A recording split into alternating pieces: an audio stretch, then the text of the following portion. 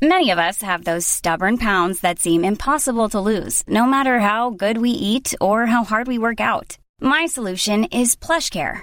PlushCare is a leading telehealth provider with doctors who are there for you day and night to partner with you in your weight loss journey. They can prescribe FDA-approved weight loss medications like Wegovy and Zepbound for those who qualify. Plus, they accept most insurance plans. To get started, visit plushcare.com/weightloss. That's plushcare.com/weightloss. Hey, it's Ryan Reynolds, and I'm here with Keith, co-star of my upcoming film, If, only in theaters May 17th. Do you want to tell people the big news? All right, I'll do it. Sign up now and you'll get unlimited for $15 a month and 6 months of Paramount Plus Essential Plan on us. MintMobile.com/switch. Upfront payment of $45 equivalent to $15 per month. Unlimited over 40 gigabytes per month. Face lower speeds. Videos at 480p. Active Mint customers by 531.24 get 6 months of Paramount Plus Essential Plan. Auto renews after 6 months. Offer ends May 31st, 2024. Separate Paramount Plus registration required. Terms and conditions apply if rated PG. The Opinion Line on Cork's 96 FM. I have a lovely picture in front of me of 6 medals. John, I didn't know this. John Finn, when a person reaches their 100th birthday, well, we know they get a cheque from the president. It's a cheque for €2,500 or something like that. It's called the Centenarian's Bounty. But they get something else as well, John. Good morning to you. Good morning, PJ. Yes, indeed, they do. And it was something that we weren't aware of. As you say, when my mother reached her 100th birthday in 2016, she got the cheque for $2,540, courtesy of the President, Michael D. Higgins. And that was great. And it is a fantastic thing for the Irish government to do for centenarians. But to our surprise then, the following year, which was 101, she got a medal. And she's received a medal from the President's office every year since. And, of course, now that she's turned 106, wow. She has 6 of these medals, which I think is a lovely, lovely gesture indeed, like, you know. And when did she turn 106, John? Pardon? When did she turn 106? On the 28th of February. Funnily enough, family tradition has it that she was born on the 29th of February. But apparently the lady in the register office, when I was looking for her birth cert there some years back, said that the practice back then was that children born on the 29th of February were invariably put down as being born on the 28th, so that they would have a birthday every year, probably, like, you know. That's right. So be that as it may, the 28th of February, she certainly passed the 106 mark, and she's still hanging in there. Fair dues to her. Yeah, tell me about her. What's her name? Tell me a bit about her.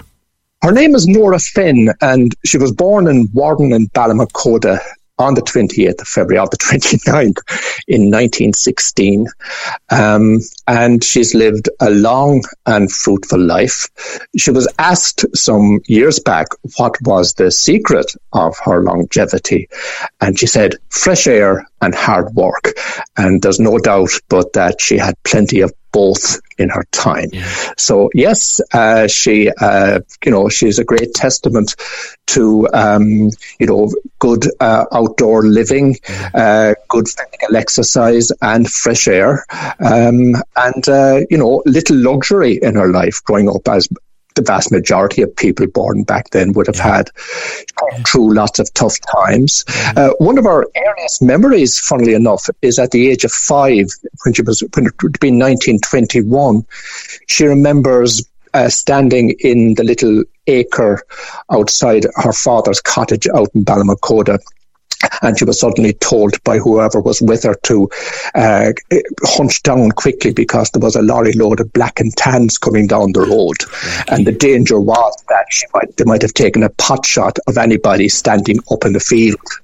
And it's extraordinary, I think, that a woman is still alive with a kind of, if you could call it, a direct connection with that kind of era, which most people would regard as ancient history almost now at this stage. But there are people still alive look at what she lived through, who lived through that. Yeah, if you look at what she lived through, born in the year of the Rising, lived through all the black and tan era, lived through the first pandemic, the 1919 flu pandemic, lived through 2 world wars, particularly the emergency and the effect of it here. And she's been through the whole development of modern Ireland. She must be a mine of stories. She is, well, at least was, for the last couple of years now. She's in her own little world, and she's very frail. But she did have a mine of stories. And what I used to do when I visited her in the home that she was in at the time, I used to set my phone to record and ask her about details of her life going way back when. So I've got a collection of those stories now on my phone. And I think that is something that anybody with an aged relative should do, really, because they're all walking history books, if you wish, and they have a wealth of stories that, need to be recorded for future generations. And, I think it's a worthwhile thing to do. That's a lovely, lovely idea, and a super idea. So, John, the 6 medals that she has, they're treasured. They're to be treasured. She's to be treasured, Lord knows, but they're to be treasured. They are. And now, in the overall scheme of things, you could say it's a minor detail, but nevertheless, it is a lovely gesture. And I remember even when she got the check from the president's office, there was a letter with it, and it wasn't the usual kind of civil servant jingoise or jargon, I should say. It looked very like that it had the stamp of Michael D. Higgins on it, that he must have had some kind of input into the drafting of such a letter, because just as you mentioned there what she had lived through, that letter more or less almost verbatim mentioned the same things. And it was a lot of thought goes into it.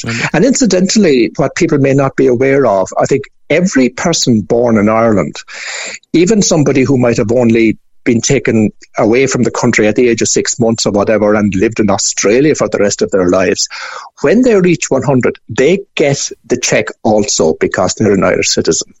Wow. Yeah, it's just... It's a lovely thing. And you mentioned about the Michael D. writing those letters. It is said, look, I've interviewed Michael D. as president once or twice, but I remember in his days as an active politician, I would have interviewed him many times.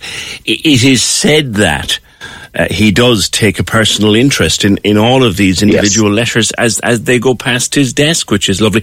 There's a caller on the phone that says, great. You should make a small book out of the stories. I'd buy it, and I'm sure a few more would too. True. The one thing also, by the way, you hear of people talking about the good old days and people looking at the past through rose-tinted glasses. She was never like that. When she'd recount some incident that what happened way back in the past, she was always end up the story by saying, God, there were awful times. And there were, as you mentioned there, PJ, the First World War, the Second World War, the mean years of the 1950s in Ireland, where her husband, my father, had to go to England alongside thousands of others to get work, etc., etc. And things only improved really in this country, as you well know, from the 1960s onwards. But for the first 50 years almost of her life, it was a very tough time to be living in this country. There was a grinding kind of a poverty, wasn't there, John? There was a grinding poverty there. And, it's easy to look back, as I say, through rose-tinted glasses, but we have to be realistic and appreciate the fact that people like my mother and people of that generation went through tough times. And we have problems, as we all know, in this country, housing and all the rest of it. But it was nothing like as bad as it was way back in the 20s and the 30s and the 40s. And you know what? And we have to put things in perspective, I think, really, Indeed. And it's people like your mum that helps us and have helped us to do that. John, congratulations to her on reaching the great age of 106, and treasure those medals and treasure your mom and treasure her memories and treasure those stories. Thank you, John Finn, and our congratulations to Nora Finn. Nora Finn on reaching the grand old age of 106 years on the 28th of February. Cork's 96 FM.